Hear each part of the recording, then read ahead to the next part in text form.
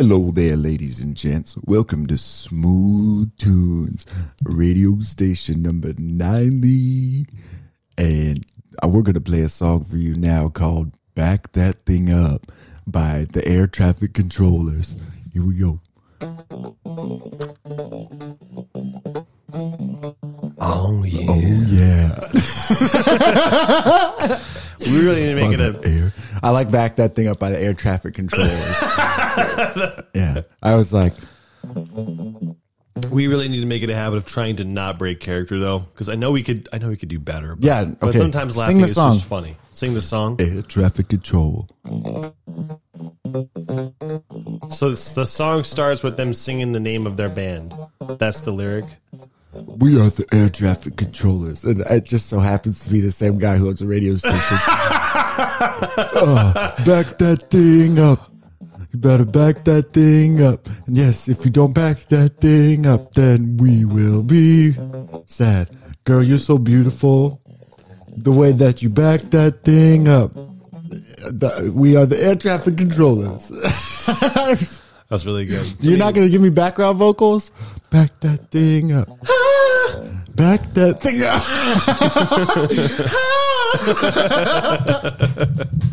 Really good work today, buddy.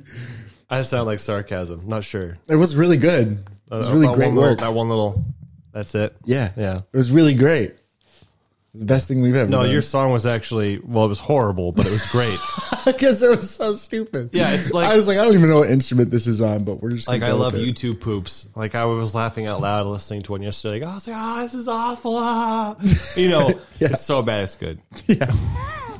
Back that thing up. You're so beautiful that you should back that thing up. And if you don't back that thing up, we'll be sad. I was like, I can't both play a terrible thing on this and come up with words and a voice. But that's me making excuses. No, you put, that was very effortful. Anyway. Yeah. Effortful? Is that a word? I could see why it was. That is a good word to represent what it was. It was very effortful. I don't think that's a word. Yeah. But there's a word that means effortful, but my brain's not quite ready yet. It's, when did you get up? An hour ago? No, that's when I picked you up. When did you get up? Like 9:15. Oh, that sucks. Although actually that's when I got up. I got up at 9 also. That sucks. I don't know because 6%, but sucks for you, not sucks for me. When did you go to bed? I feel like that was late. Like 2.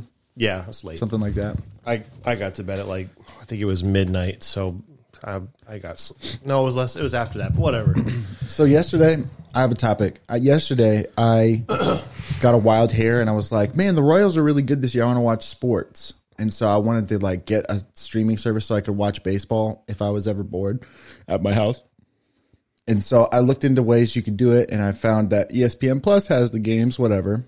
And I saw something about blackout, regions or whatever, and I didn't pay any attention to that. And so I bought a subscription to ESPN Plus. And then I went to go watch the Royals game because it was on. I was like, I just want to play it in the background while I'm doing my other stuff or whatever. And it said, this isn't playing in your region because of blackout, whatever. And I was like, but it's a home game. Mm-hmm. Why isn't it playing here? And then I looked up what blackout regions were, and it was basically like, oh, well, because more money, you can't watch it. More money. But they want you to spend money on the regional game playing platforms or whatever. So, but I'm a smart boy, and I said, well, how would it know that if I VPN? I was going to get there. You ruined my... I'm sorry. I thought you were asking me a question. I wasn't doing a good job of listening. I need to pay attention and listen. I'm sad now because you ruined it. So the story ends with, I figured out that it only determines that with your IP address. So I was like, I'll just buy a VPN. So I bought a VPN or the NordVPN or whatever. I subscribed to them so I could just get on different VPNs. Uh-huh. And I spent like $150 yesterday so I could watch one Royals game. I was like, you go, suckers. Yeah, I really screwed them. Yeah.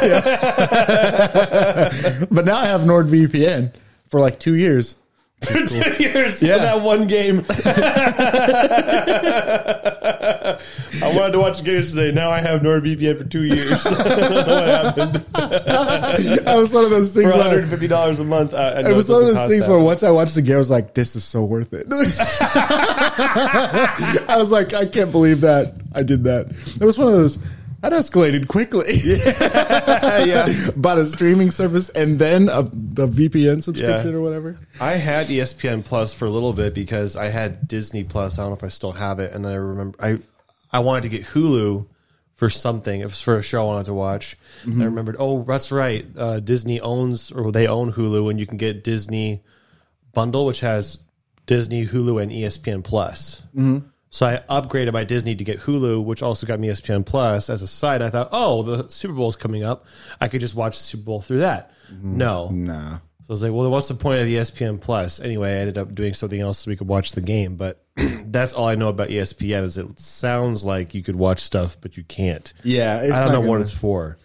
It's not going to be worth it in the end. They're probably going to play like maybe one in every 5 or 6 games on ESPN Plus. It seems to just be supplementary content, like commentators talking about stuff that happened rather than like actual sports. Or like if they don't have enough channels for the games, they'll play the extra games on ESPN Plus. Like if you wanted to watch badminton, they're not going to dedicate a network to badminton. They should, though. That stuff is real. I don't know. People don't think it's real, but they would if they actually showed it. Yeah. You don't know the life of a badmintoner. Don't act like you know them. It's struggle. So anyway, the whole point of that was I now have NordVPN, and I need to find other things to use a VPN for. Streaming services, like, I don't know if you have Netflix, but different regions have different shows.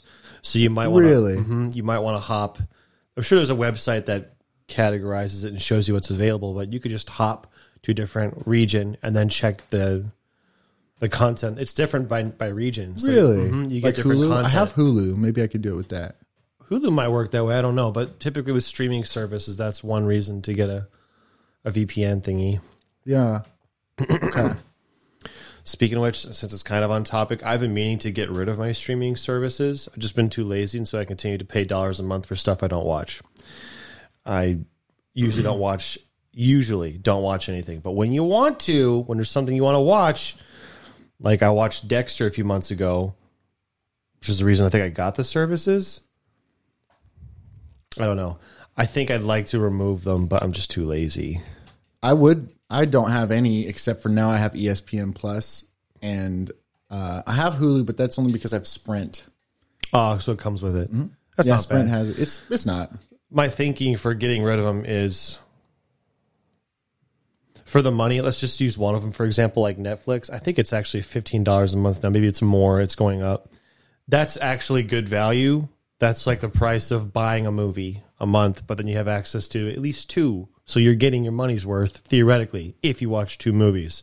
So probably for most people, especially for like a family where several people can use the account, absolutely, it's good value.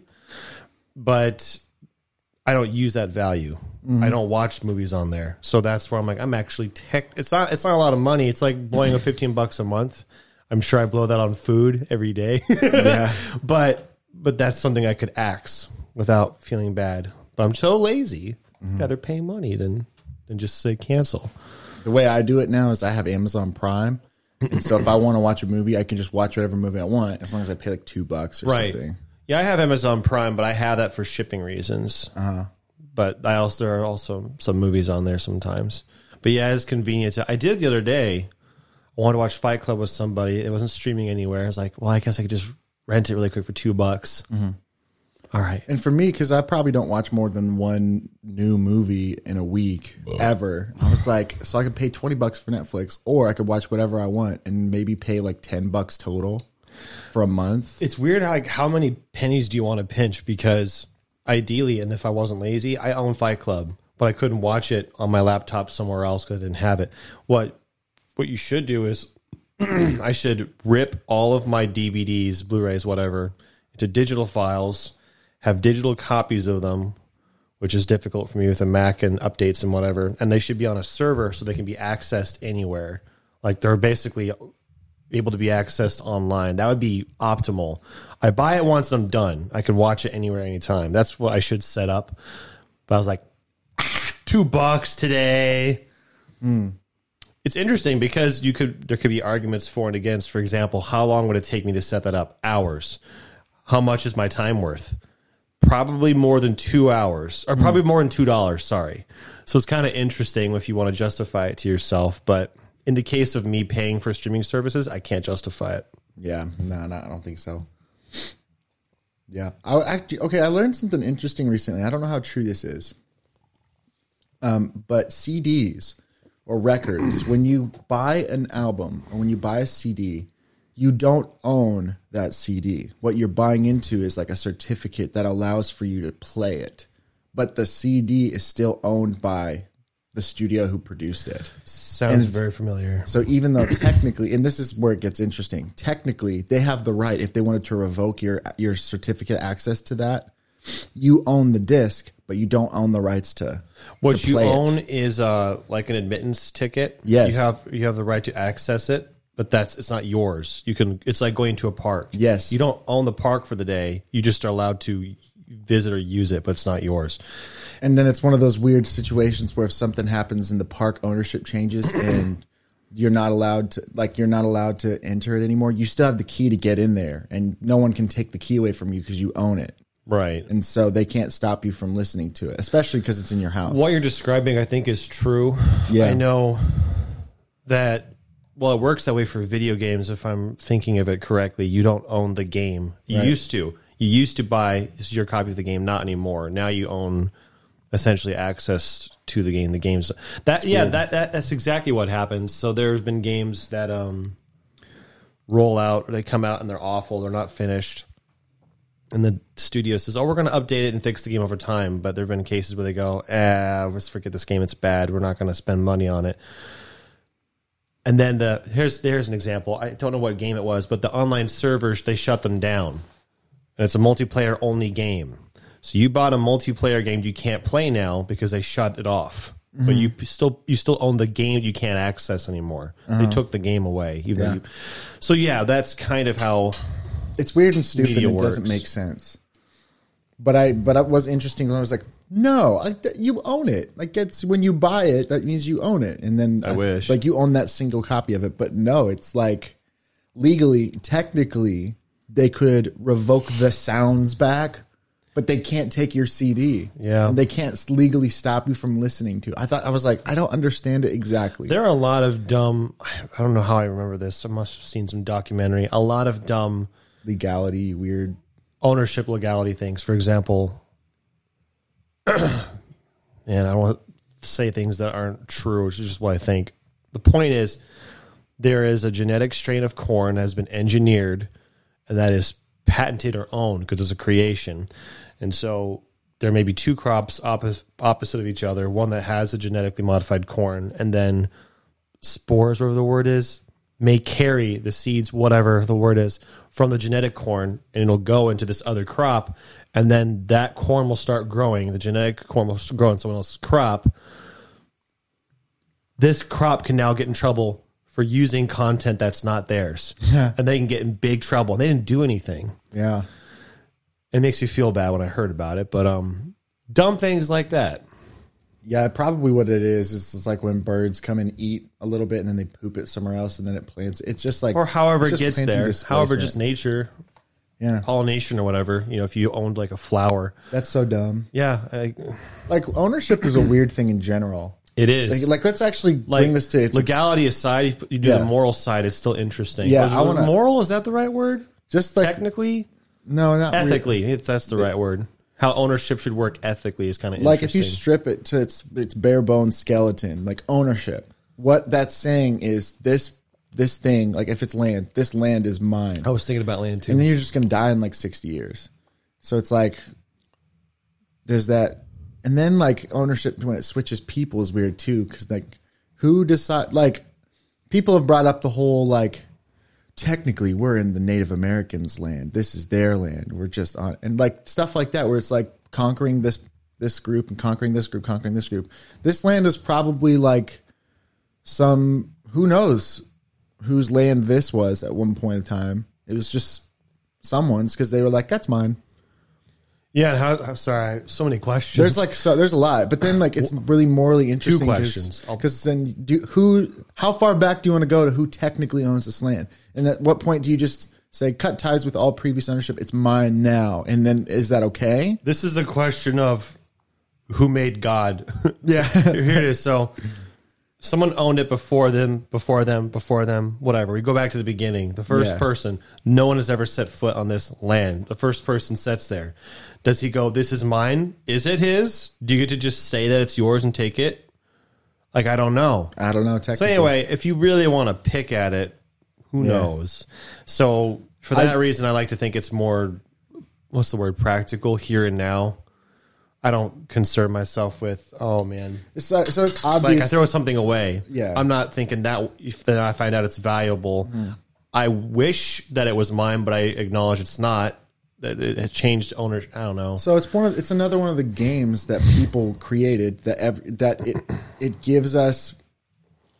There is net benefit to all of us performing and playing inside this game.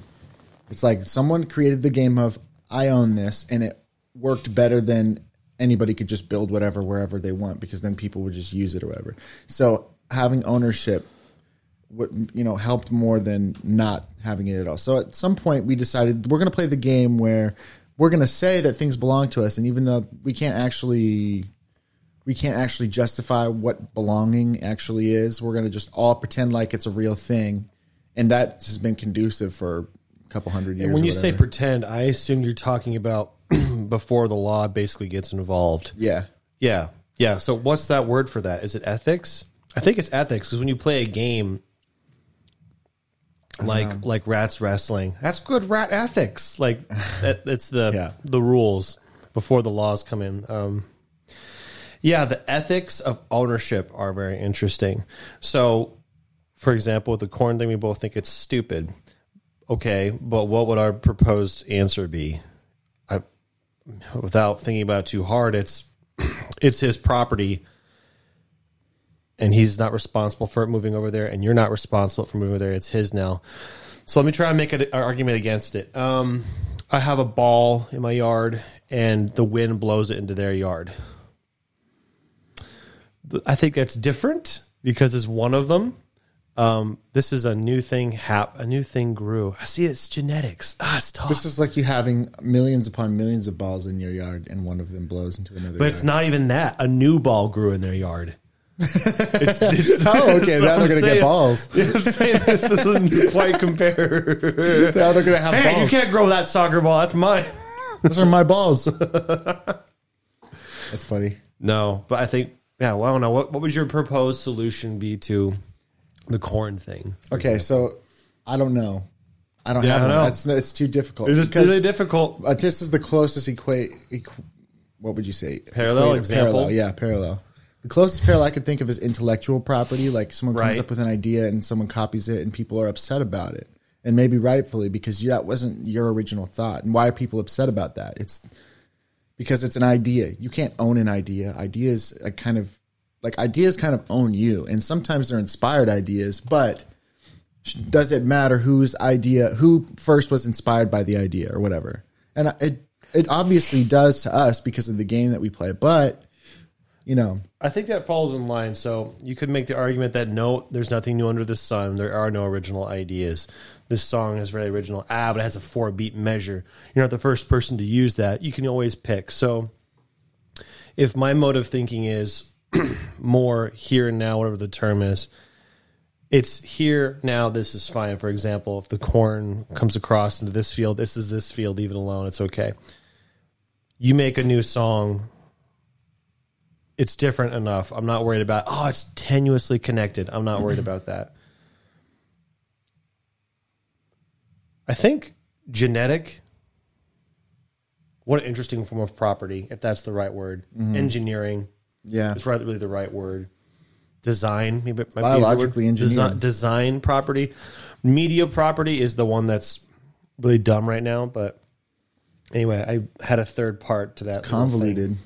It's like impossible to actually quantify by the game that people created. But I think typically we think, typically it's, I think we're reasonable. We think we're reasonable. You made a new song. It not depends. The same. It does depend, but I don't know why it reminded me of this, and it's not. I got an example of one, but go ahead. Well, to use your example first, because mine, I don't know if it has anything to do with what we're talking about. Just about rules that we don't understand. Like, people are playing by so many rules now that what makes sense to one person is like, that makes total sense and is justified, or to some people. Other people look at it like, that's stupid and ridiculous, and no one can uphold that standard or whatever. Mm-hmm. I was thinking about, was it Demi Lovato? I think it was Demi Lovato, and she went into like an ice cream shop, like a small LA ice cream shop, and they didn't have low fat options. No, wait.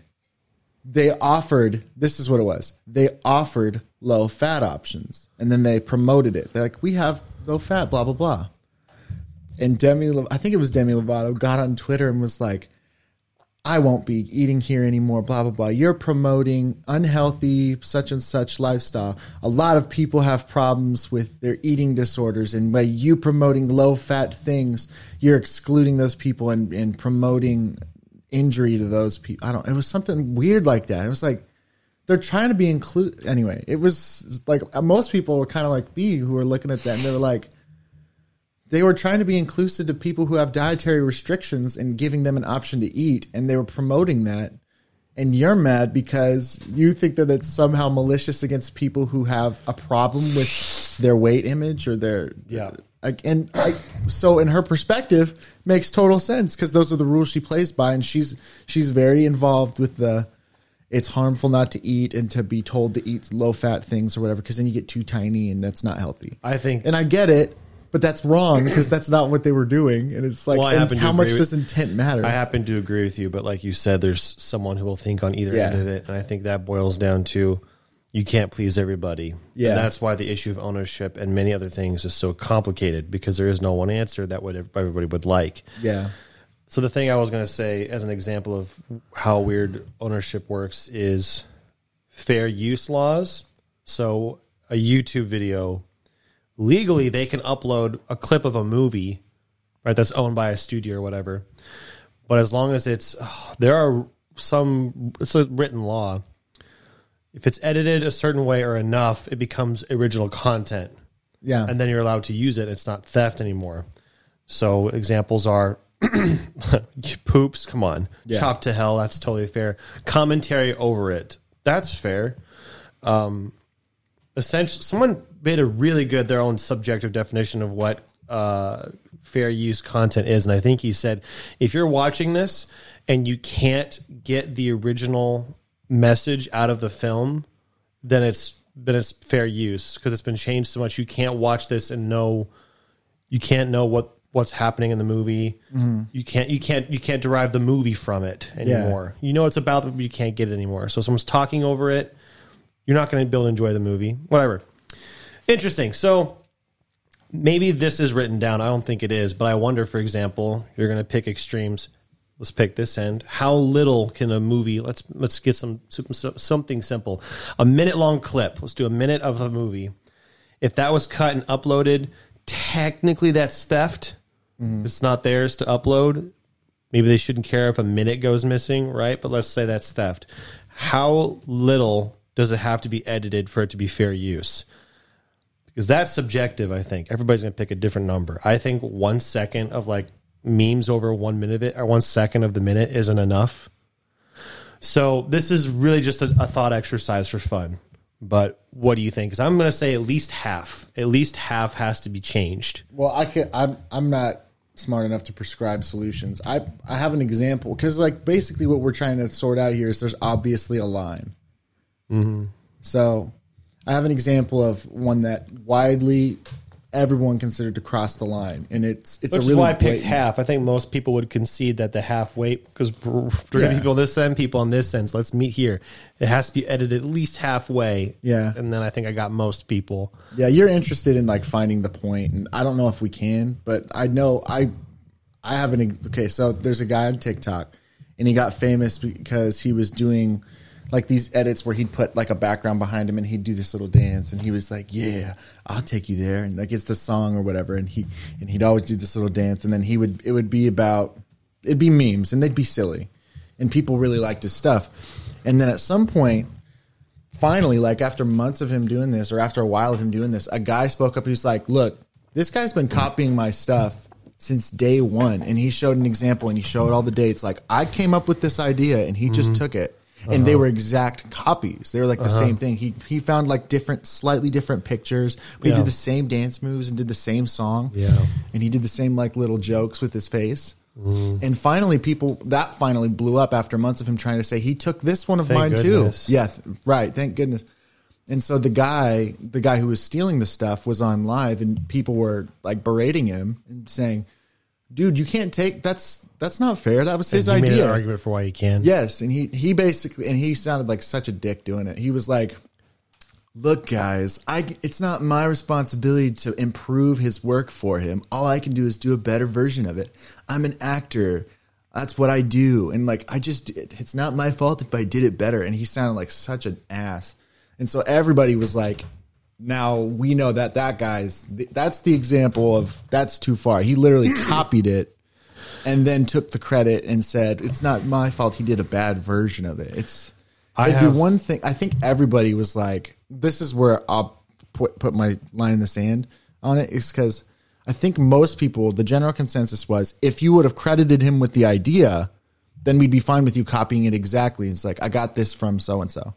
And then, or all my work is inspired by this person. It can be a little different, but it is inspired by that guy, clearly. And, you know, there's a lot of TikTokers like that. I have a lot to say on this, and I actually have...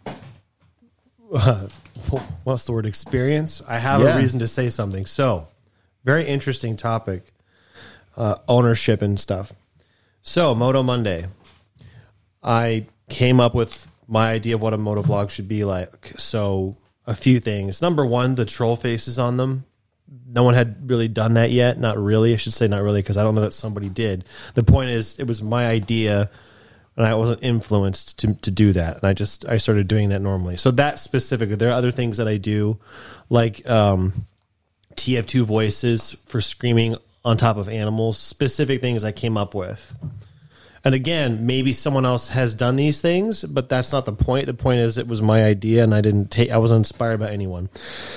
So I did that enough and they got popular enough to where at some point to some people, that's the new standard. That's what they expect or whatever. Who cares? So there are some people who did their own moto vlogs copying the way I do it. Now, you kind of touched on this, and I've thought about it, and I don't know if I've made a decision. I know where I'm generally landing, but there's 3 levels. There's copying someone. Let's back it up here. Copying someone. Lower tier 1, everybody can agree you're okay. Copy someone and acknowledge where you got the inspiration from. We're all okay with that. We're all okay with that typically. Number 2 is the middle, copying someone. Don't acknowledge that where you got it from. Just copy it. That one, people are split. Number 3, where most people agree this is wrong, is copy it and proclaim this was your idea. Lie. That's just theft. So I've experienced all 3. Most of the time, people just copy my stuff and don't say where they got it. And I tend to, that's where I want to talk about, because that's the interesting one. When people copy and they say the inspired by all terrific, cool. I'm glad, happy. I'm glad you, good. But then I've also had someone go, I can't remember the story, caught him red-handed, proclaiming that spam cards were his idea. No, that was the joke, though. I call my business cards spam cards. No one calls them that. That's just something I made up. Pretty specific. It was specific. He goes, no, I invented spam cards. I hadn't even said spam cards yet or something. Why do you hate out cards? He goes, because I invented spam cards. Like, I didn't call them. No one said spam cards. Where'd you get that name from? It was like oops. Anyway, had all 3. So the middle one, copying somebody without acknowledging where you got it from. I would obviously prefer anyone cite your sources, is what I always say, kind of as a joke, but also like genuinely. But you said that this perpetrator, theft dude, whoever that guy, he said it's not my responsibility, but more specifically, he said I'm doing a better job of it. Yeah. And this is where that's the crux. It's right in the middle, because I am someone who's been affected by this. So you'd think I'd be on the side of, which I am to a degree, but at the same time, trying to be fair about it. And I think this is where I'm falling. If somebody does a better job of what I do, if someone made a better Moto Monday, that's good. I wish I was the one to make a better Moto Monday. But I think where I fall is, if someone can do what I do or do something of mine better, great. But please give credit. If you do what I did better and don't give credit, I'm more sour than happy. Yeah. So it's really interesting. There's one more factor involved in your situation, which I think is an interesting one. I'm wondering if you think is interesting too. But like, because you were you weren't the first, you weren't even the second, you were like somewhere in the fifth, sixth range as far as moto vloggers go. You jumped on that train really early, so you were almost what someone could consider to be a pioneer. You made it bigger than it was. I disagree. I'm not trying to undermine you, but go ahead. Well, you were one of the pioneers. I was one of sure. I was one of the biggest. Right. That's what I mean. So when you become a biggest anything, you are pioneering something. You're the first to be one of the biggest in a sense. I think I know what you mean. So when people, and again, I'm totally with you at the whole copy thing. And if you copy, cite your sources. That's like our thing. We say that all the time. Cite your sources. But if you're the biggest one that's doing it, then for people to copy it is just copying patterns of success, which is usually the recipe. I can't fault them for that. Sure. But it also, because you pioneered those ideas, people who actually aren't super creative, they're going to associate what a motovlog is those things. That's what I meant by I set the standards for what people think motovlogging should be. Yes. And I know it's your idea and you're the one who like started that, but like, I think you were right not to go after them for it, because you're just so much. I mean, you've reaped the benefits of you being a pioneer of that anyway. I'm not quite so pious. Is that the right word to say? That I own putting meme faces on a. No, I don't. It's an idea that maybe I came up with. Like I already talked about that. People can do what I do. The issue is I even decided they can do what I do better. They could be more successful at it too. Yeah. But if they never credited where it came from, it'd sting a little bit. But let's pin the point a little bit tougher. Let's do the moral issue, not this subjective opinion. Say someone does what I do better, or they copy something and they don't credit me. Morally, are they obligated to? I think technically no. They're not morally obligated to. That's some capitalistic thinking right there. Yeah, it might be. And this is coming from somebody who could stand to lose from this. I'm trying to be fair. I think morally they don't have to. I think morally they should, as in that'd be a good thing for them to do. But no one can hold them to it. You can't get somebody in trouble for not saying, yeah, I got this idea from this guy. The issue, I think that's as close as I can get to the line. Like, it might hurt my feelings. Might sting a bit if somebody copied my stuff and did better, and no one ever knew it was me. That would sting. Yeah. But he's okay right up until someone says, "Is this your idea?" And he goes, "Yes." Now you've just fallen off the cliff. Yep. That's it. It's right there. Yep. That's the precipice. Citing your sources. That's it. Well, basically the reason we like to cite our sources if we say something is because it absolves you of the risk of falling off that cliff for all time. Because you can copy the idea, but if you say this is from this person, no one can say anything to you. Basically, from where we stand, you're completely safe. Like if someone did what I did way better, was super successful. I got this from Walterific. Yeah, I'm good. Yeah. Have fun with your success, I guess. I mean, but thank you. And again, there would be more moral issue if you had come up with the meme faces and stuff a long time ago, and you never got big and you never made it a career. Right. And then someone did this and made it big and got a career, and then I try to consider that. I think my thinking still stands. If I was small time and someone copied and got famous, it'd sting. Yes, but I wouldn't get mad at them. Until they said it was theirs. But the difference is now that you have reaped the benefit of being the pioneer, the creator of this idea, you don't have much leg to stand on if someone else also benefits from it. You have less leg, I think, because you've benefited from it.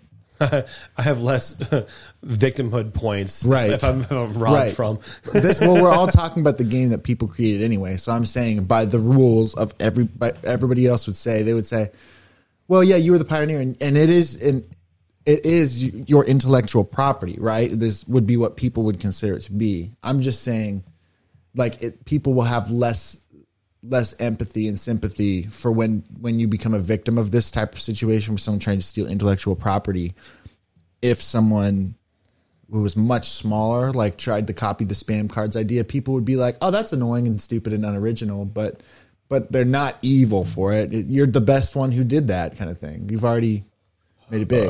I got a question. I already know what my answer is, so it's easy. Say I sell... Let's make it easy. Say I sell a T-shirt with a picture of my helmet logo on it for $10. Someone else takes my logo, puts it on a shirt, and sells it for $9. What do you think about them doing that? I don't know. It's a more intellectual property stuff. I don't know. So, do you own the logo? Well, the helmet. Do I own anything? It's my logo. I made it for my business. Did you trademark it by chance? Let's say I didn't. I think here's where I fall. Morally, that's shitty. It's not your design to sell. That'd be like me taking KTM. That's a bad example because they're actually like legally branded and selling my own KTM shirts. That I'm stealing from them, not because no one's not buying their shirts, because I'm selling something that's not mine. That's why I think that's a problem. Now, that's without the legal issue of actually owning the picture. What? I remembered something. Okay. This is so cool because I was thinking about what you were talking about is that you're coming up with this fictional person who is capitalizing on your idea. And even though they're selling it for less, they're probably going to make more of a profit because more people will want to buy a cheaper version of the same thing. Yeah, that's the whole point. Right. The whole point, blah, blah, blah. I've realized that took me in my mind to a conversation where we talk about there's always been people throughout history who have manipulated systems to benefit themselves and make a detriment to the systems in place. There are people who selling a piece of toilet paper at a time. Yeah, something like that. Yeah. Well, sorry, go ahead. Like if there's any chinks in the armor of whatever financial gain system, people will find it and they'll manipulate it and they will be very rich for it. And I read about an example of a guy who did this in the last like 5 years or something. So I think it was Capital One, maybe whatever the card company that gives you 3% cash back on all purchases or whatever. So this guy, he happened to go to a bank where cash advances had zero fees to them off of gift cards and credit cards. So this guy, he would go to Best Buy, he'd go to Walmart. He spent his mornings doing this every day. He'd go and he'd buy 10 gift cards with $100 on each gift card. He would then go 10 here, 10 here, 10 here, 10 here, spend like, $10,000 or something on gift cards in a day. And then he'd go to the bank where the cash advances were free and he'd cash advance all the money off of those cards. He would deposit the money into his account and then he would instantly pay off the credit card at Capital One with that. And then he'd earn 3% back on that because he made a purchase off the card and paid it off right away with no extra fees involved.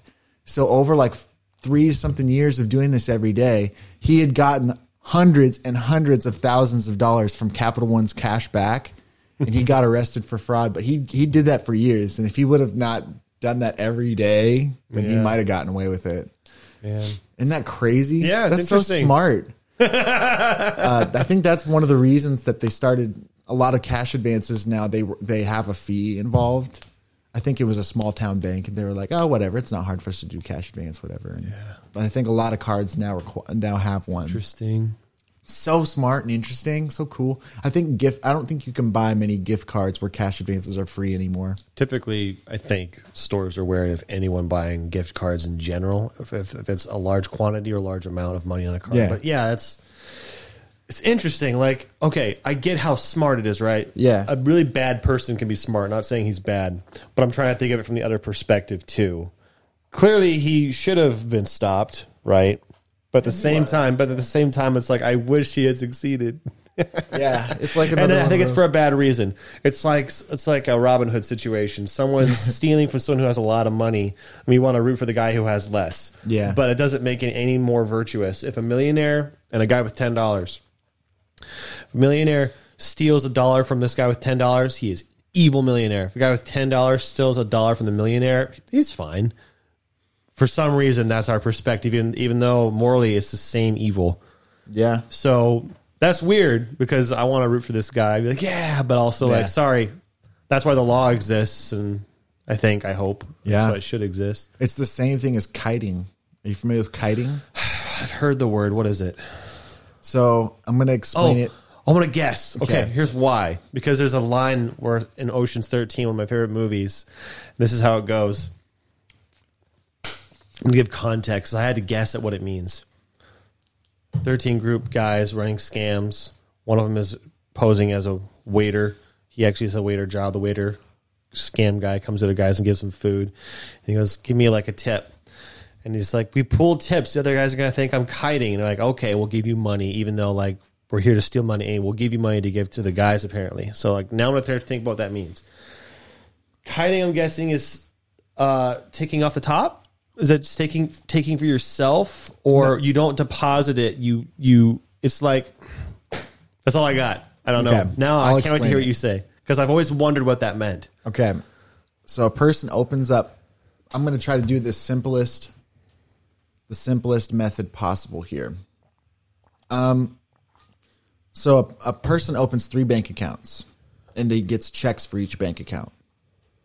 He puts $1,000 into one bank account, and he goes to the next bank. He writes a check from the $1,000 bank account for $2,000 to the next bank, and he deposits that in there.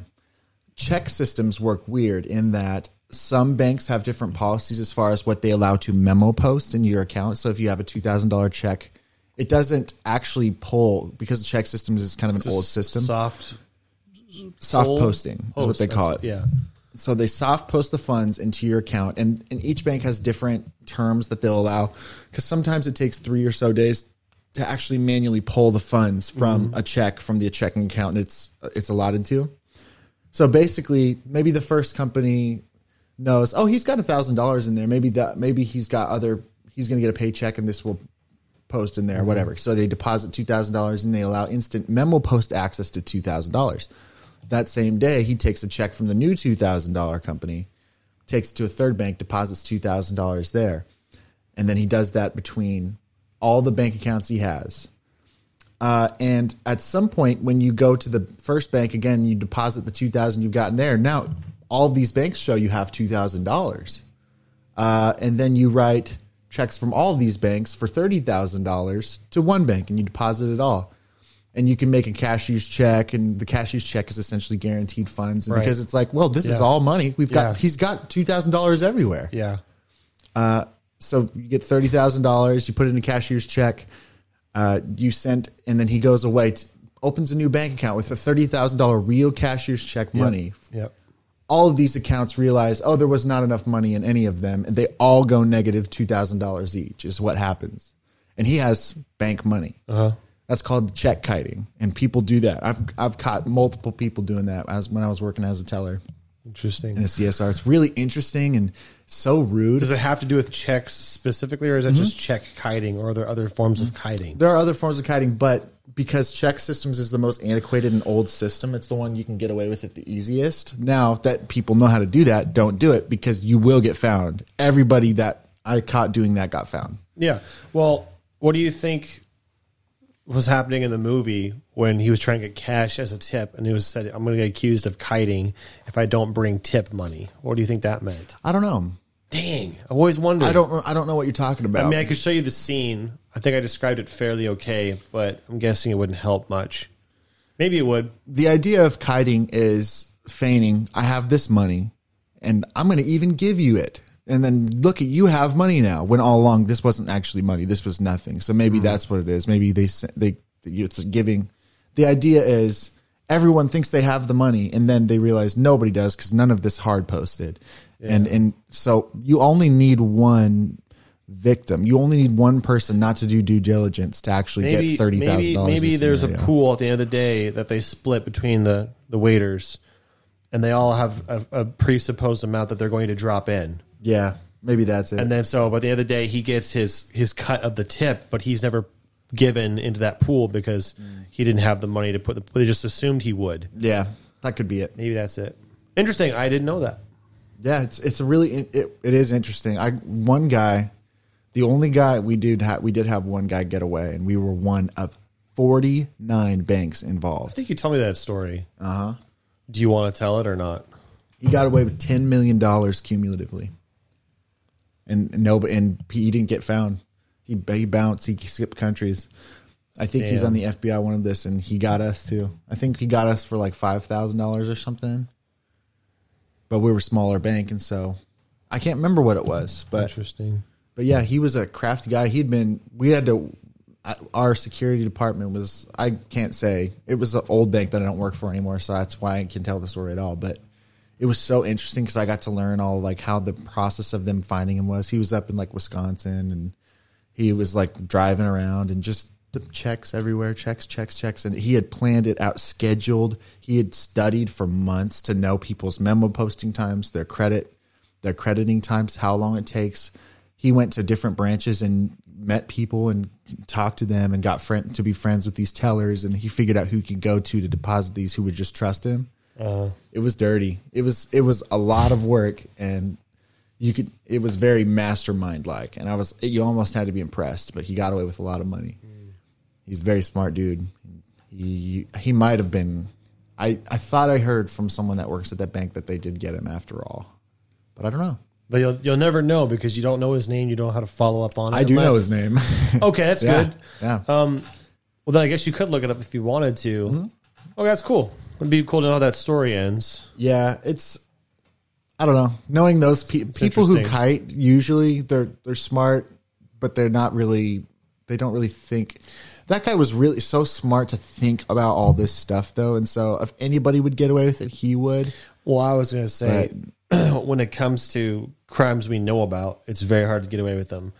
Making up a new crime, yeah, and smart, you're probably going to get away with it. He basically it's just hard to come up with new crimes. He did, but as the technology changes, there will be new crimes. Yeah.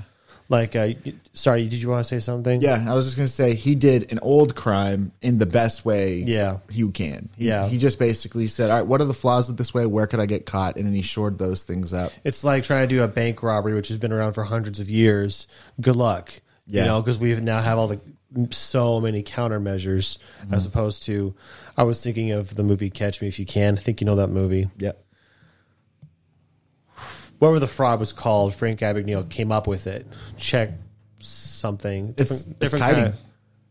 Specifically kiting? Yeah. Well, he actually created checks. But whatever the crime he was doing, he came up with it. It was a new kind of fraud until after he got caught, and then others were doing it, and then he helped catch them and prevent them from doing it. Anyhow, yeah.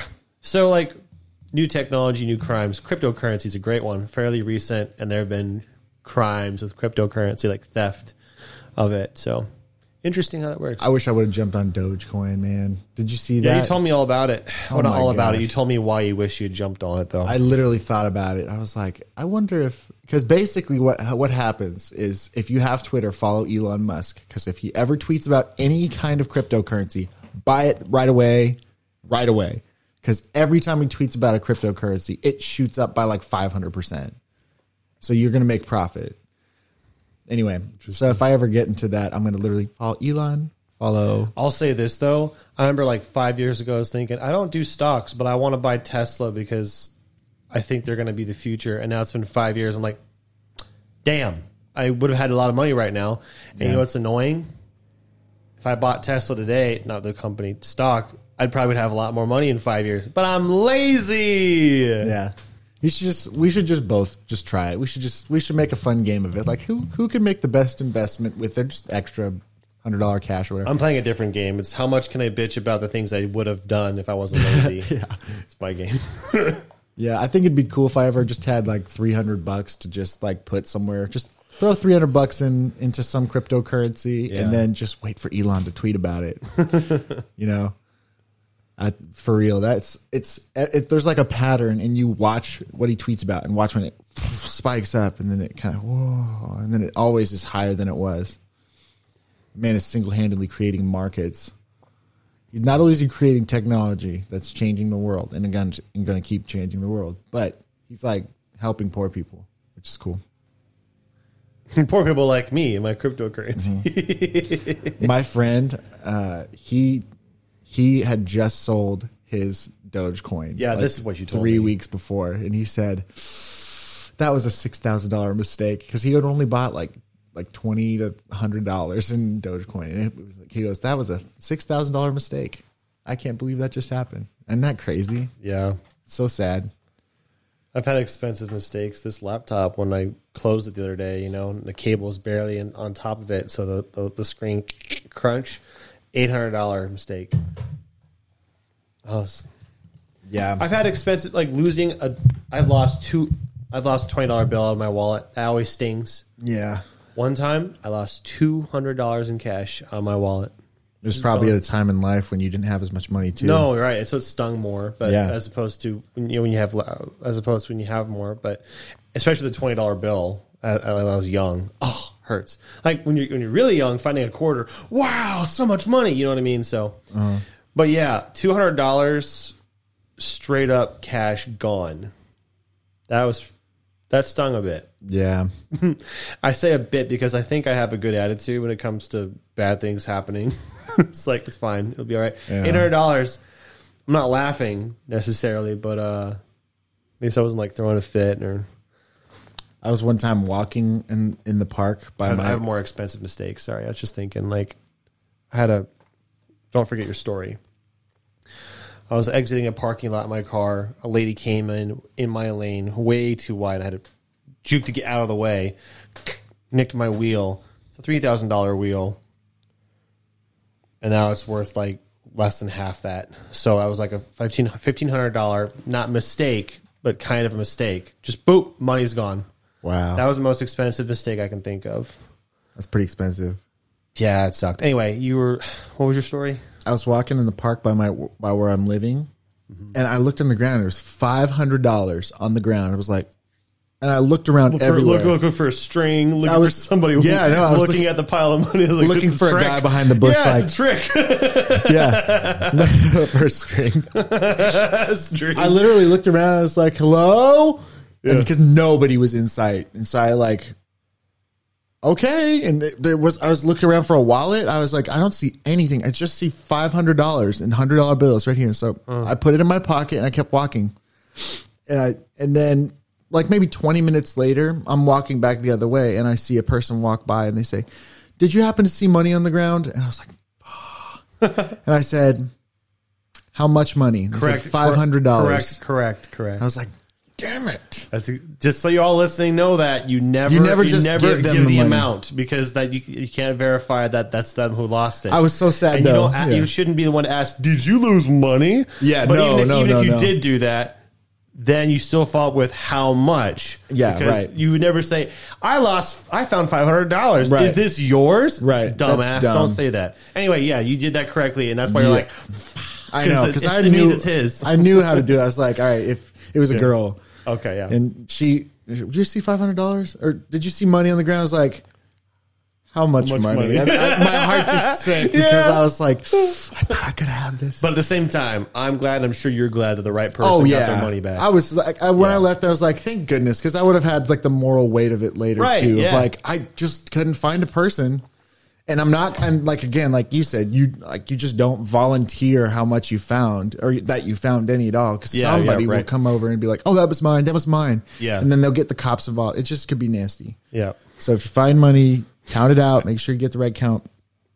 What I was actually hoping they'd say was like 700. And then I'd be like, that's not No. Sorry, I didn't see $700. But technically, in my mind, it'd be like this probably was 500 of their 700. Yeah, probably. But I just can't. But yeah. I don't know. That's moral gray ground. You're hitting that precipice of the moral dilemma on either end. I don't know. Very fun. Very fun. It is interesting. It's like uncomfortable and ticklish as far as like philosophy goes. I know.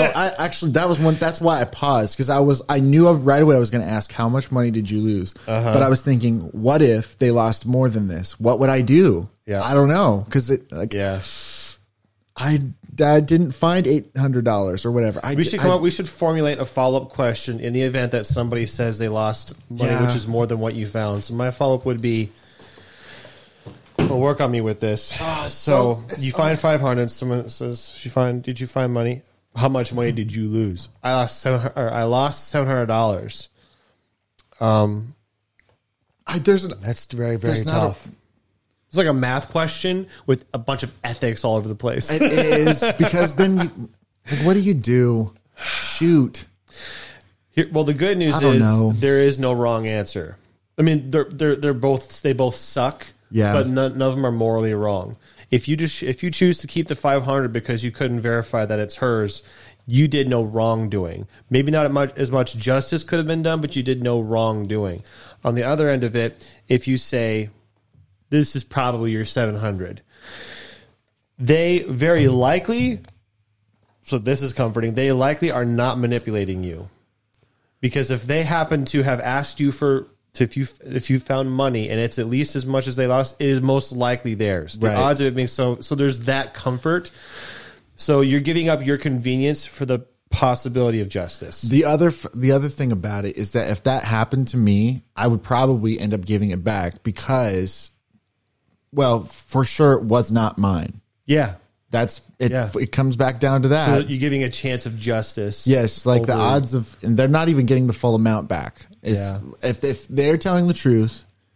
Now, unfortunately, what this makes me think is because there's malevolent people. Next time someone is like, "Did you see money on the ground?" and you're like, "How much?" They would pick an abnormally high number. I have a follow-up question. What? They pick an abnormally high number just at the chance you found some of it, kind of thing. But again, the odds of that are so bad. But then also, how many people walk around and ask, "Did you happen to find money on the ground?" Yeah, exactly. So I would feel pretty safe. I would too. But here's a question. This might be in the right direction of thinking. Did you happen to see money on the ground? How much did you lose? $700. What kind of bills were they? Okay, that's a good one. That's a good one. What kind of bills were they? Because what were the denominations? Again, they could guess, but if they, again, the odds that this is their money is high, and then she says $100 bills, it's even higher now. That is true. So what kind of bills? That's a really great follow-up. That might be the only follow-up that doesn't reveal what's going on. And again, when you ask these questions or you're playing this whatever game, you never admit to anything. You don't admit that you saw money, that you have money. Nope. It's very important. This isn't because you're selfish, it's because you're trying to prevent someone from stealing money. Because then you find the actual person who's looking for their money, you gave it to someone else and trying to be the right thing. No, the right thing to do is actually to be ambiguous at first. Yeah. It's like, what did you lose precisely? And what denomination is a great question. Yeah. I'll have to remember that. Cool. Well, now if I find cash, I'll be like, I'm ready. Yes. If someone comes up to me and asks. Yeah. You know, there are probably smart people who have already deduced exactly what to do in a situation like this. And they've thought of probably is like a great YouTube video showing what to do if you find cash. And it has There's a lot of those stupid videos. But it's more fun to think of it ourselves. Yeah.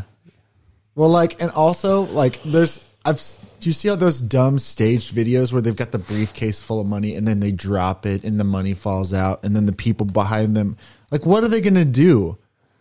Those ones drive me nuts. I haven't seen it, but I can imagine how dumb they are. They're so stupid because the idea that a person would drop their briefcase full of money and not know that they dropped it and keep walking. Right. If I saw a person drop briefcase full of money and money spills everywhere and they just kept walking, I'd be like, camera. Yeah, that's what, because there'd be no way. Ridiculous. Yeah. Of course you'd be like, "Hey, you dropped this, you idiot." Yeah, you dumbass. Yeah. This is freaking money. Now, the ones that make a little more sense are the ones where they put it down, they eat their lunch, then they get up and leave it. Right. I get that one because that happens sometimes at least. And then you can, that's when it's a little bit more, some people might be able to they don't even know they left it kind of thing. I could see why those people would take it. Interesting moral question. So here's one. I know there was a video of it. I must have seen part of it to know that this existed. They had a adult male and a child girl actress, little girl. And all she had to do was, in a public space, like on a street, he'd grab her by the arm, and she just has to yell, "You're not my dad," over and over again. I'm like, interesting idea. That dude can get killed. Probably a horrible thing to actually do, even for a practice as an experiment. Yeah. Interesting idea, though. So let's remove the fact that this is a test. You're the test subject. You see, unfortunately, I know what I'm going to do. I don't know if it's right or not. This is just me as a person. If I saw that, I'd be like, I'm not even going to mess with it. Now, unfortunately, well, I should say unfortunately, as is the case, I am like most people. You wouldn't mess with that if you saw a little girl because like, I'm like, "You're not my dad." I'm like, I don't trust her. That's my thought. But more importantly, I posed this question like yesterday, like as a joke. Oh man, a better question. The train track question you give to your kids. You have a fork in the train track. On this fork, you have 5 people tied down. This is one person. The train is heading for 5. You can divert it to the one person. Yeah. That's that question. Yeah. And I said, what did I say? People, which one? And my answer is, I don't touch the lever. I don't mess with it. That's where I am. My choice. And again, it's not that I think it's right. That's just me as a person. That's my default. I'm not ready to argue why that's right or wrong.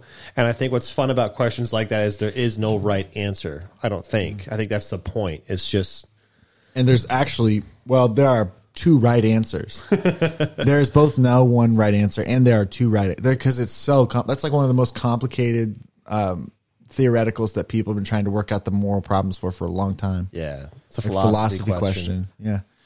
No, they had The Good Place, the show, they focused on that one a lot. Like the whole idea of, do you intervene to cause less damage? What's more moral? Because then that makes you less moral. And so you're basically sacrificing your own There's moral. arguments for and against in every case. In my case, my argument for is that I'm not culpable. But then the argument against is actually you are. By not touching the lever, you are in a way responsible. Yeah. And I go, but technically and legally I'm not. Just morally. It's so crazy. It's so interesting. Yeah, it is. Fun. Well, if I saw a little girl who was yelling, "You're not my dad, you're not my dad," I would go look. I would check it out at least. And if I'd probably watch, but I don't know if I'd be ready to ask. I'm not going to go beat him up. I'm going to go look at it, because sometimes kids act up and they say stuff like that. Yeah. I'm not very commonly, but so if I would be like, all right, I got to see something to prove that this, because if you're kidnapping a girl, you're going to make like you're going to do, I don't want to think about it. Yeah, I don't want to think about it either. It's just an interesting, it is an interesting question though. I think it's, in that situation, it's a no doubter. You have to do something, because you do not want it on your head that this little girl can get like sold into sex slavery or something. Valid point. That could be on you to stop it. So the train track is easier. I think it's similar. No, you have to check it out at least. You gotta ask. Okay, you gotta show me some proof. The girl one's way more complicated. I mean, there's just so many more variables as opposed to the train one. It's like A, B, C, or D. But you know what the first step is, and that is, don't let him take the girl like into a van or something. Like you gotta go follow him. You gotta go watch for a while. You gotta call the police. I even think that's acceptable. Call the police and say, I'm watching this guy take this girl. That'd be because it's not my job to figure out it's his daughter, but the police. That'd be really acceptable. Yeah, I don't know if it's possible. I could remove it to make it more difficult. For example, I would say what seems to make sense and is natural. You watch, call the police, get them involved, but keep an eye on them. That sounds reasonable. However, what if they're about to get into a car and you can't stop them? You can always make it more difficult. You gotta stop them. Here's an example of something that was far less difficult. When I was working at Starbucks and I was working at the window, this lady came up in the back seat. There's a baby, like, I don't know how, not a year old, sitting up in the back seat. No booster seat, no seatbelt. I was like, what? And I was like, have a good day. I watched the lead and I was like, memorize that fucking plate. And I was like, I need to make a call to the police right now. I said, did you? Mm-hmm. I don't like, and maybe I was wrong. Maybe I should have said, you can't leave. You can't drive that car with that baby in the back. But I was like, maybe I should have done that. But I called police and said, this car, this plate, this time left here, going this direction on this road, and this is what's happening in that car. Maybe I could have done better, but like, that's geez. pretty good. That's scary. Yeah, I was like, what the hell? Yeah. Anyway, gee whiz. No, there's no question. If you watch a guy with a girl and she's saying you're not my dad, and he puts her into a car, you got to stop that. You got to stop that. Or I guess my step is I saw that you report what happened. I don't know if that's good enough though. You're I'd more be of better. I'd rather ask for forgiveness than permission. Yeah, interesting. You would rather be if I'm embarrassed and inconvenience him, yes, than the possibility of harm coming on somebody, which is fair. Any reasonable person would not fault me for that. Like, Yeah. If a dad and his child was misbehaving and they were saying you're not my dad, and a man stopped him and said that in case that's not your girl, you got to stop here. And then I learned I was wrong. He showed me the stuff. I can be like, hey, I apologize for wasting your time, but you have to understand why. And the dad even could hopefully understand why you would stop him, you know. It's that.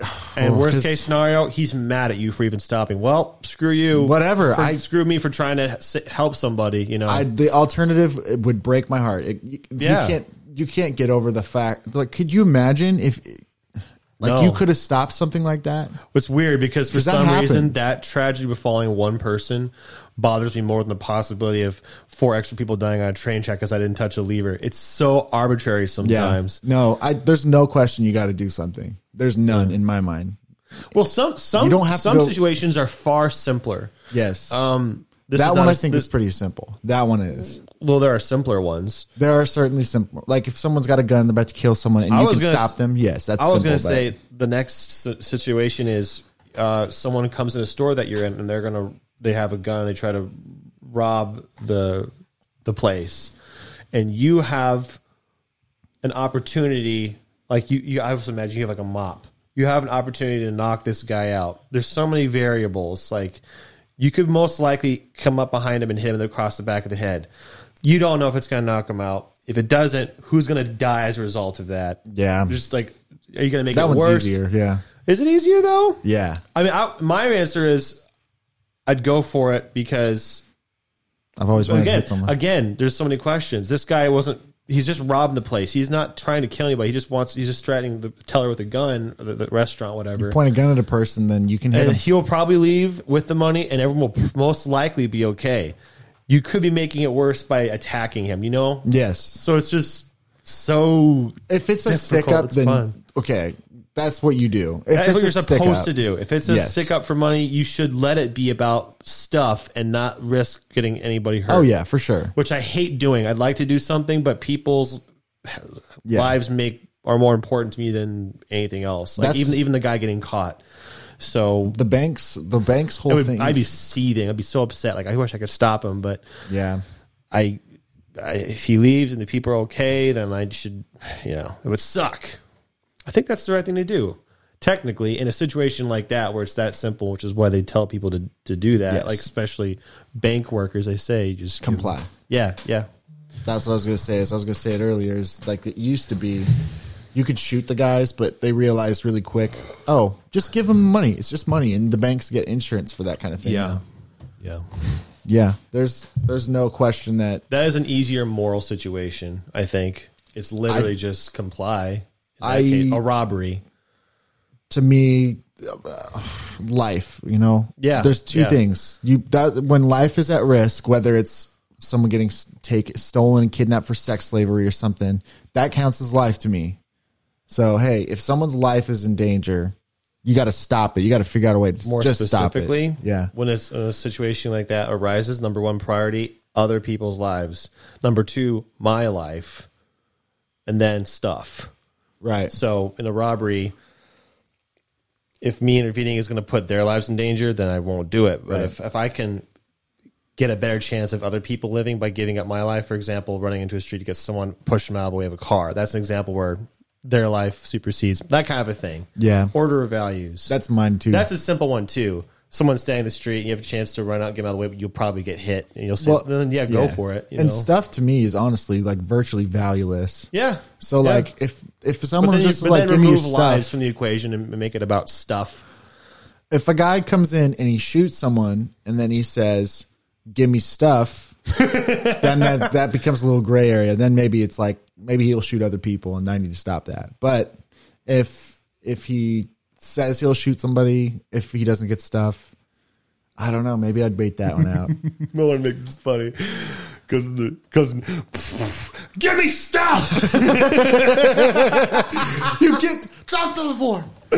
I want stuff. There's stuff. Give me that stuff. Give me stuff. Give me that stuff. Yeah. Give me your stuff. Like, okay, you're half scared, half and a little bit like, what's happening? I want all your stuff right now. Yeah. You, what stuff you got? Yeah. I got the stuff. Yeah. Well, I'm glad we sorted through all those moral dilemmas. Yeah, it was really fun. What are we going to call that? Ownership and moral, ethical and moral ownership. No, dilemmas, conundrums. The first half was about ownership, and then it was like moral dilemmas, like finding money, robbed, kidnapping. Ethics, maybe? Ownership and ethics? How about that? Ownership. It sounds fancy. It does sound fancy. There's a whole bunch more that like those conundrums. Like, what do you do? What's the proper thing to do? I think there are words for those moral conundrums, like the train track. I think there's a word for it. I wonder what that is. But whatever. It's a thought. It's a thought experiment. Kinda. It's like a moral exercise, philosophical thought experiment. It's a philosophy question. That's correct. Yeah. I don't remember what it is. It's a conundrum. It has a name too. There's some philosopher who named it after him because he came up with it. The train track, so the 5 people and switching the track to a single person. Or whatever the number was. I think it's 5 and 1. Yeah. Yeah. No, it's right. I wish I could remember the name. I used to know it. But there's so many questions. How many people have to be on that one side in order to justify switching over to one person? Yeah. Is it 4 and 5? Does it need to be 100 people before you decide to switch the lever? Yeah. Like, it's fun. It is. It's so uncomfortable that it's fun. Yeah. There's a great they talk that show The Good Place talks about it for like more than an episode because they focus on it for a while, and I like their attitude about it because they produce it because the guy's an angel and he can just like make scenarios, and he actually puts people on the tracks, and the whole thing is like surrounded by the philosophy character. His name's Chidi, and he basically is indecisive by nature, and he's obsessed with philosophy, and they're trying to get him. He's like, well, one thing I want to do in life, and I think what would make me a better person is become more decisive. And he goes, okay. And he puts him on the chair. That's really funny. It's great. And he's like, all right, pick which one. He's like, ah! It's a really funny scene. That's great. Okay. Yeah.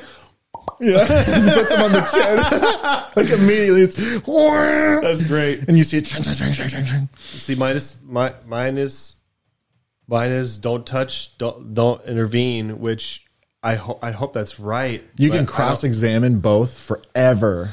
Because if you don't change it, then the moral responsibility is on you for killing those 5 people because you didn't change it. Yeah. But it also isn't on you because we can. There's it literally. You can go back and forth. It's very circular. It's very fun as long as it's whatever you call it, a theory or a thought experiment. It's not real. As long as it's just a thought, it's a fun thought. Yeah, I guess. There's also like, the thing I don't like about it is that there's like that sense of there's these 5 people in the tracks and there's no chance that they'll move, and they won't move. There's also the other complicating factors. You always add and remove variables. The odds that they move would be, let's say the odds that one person would move are less than the 5 people would move. You know, there's what I think is most fun about that is changing the variables, removing and adding, and to the point where the decision is split more as 50-50 as possible. I think as it is, it's about as 50-50 as you can get. Because it's like, it's either way, it's your choice. And then, I don't know. It's fun.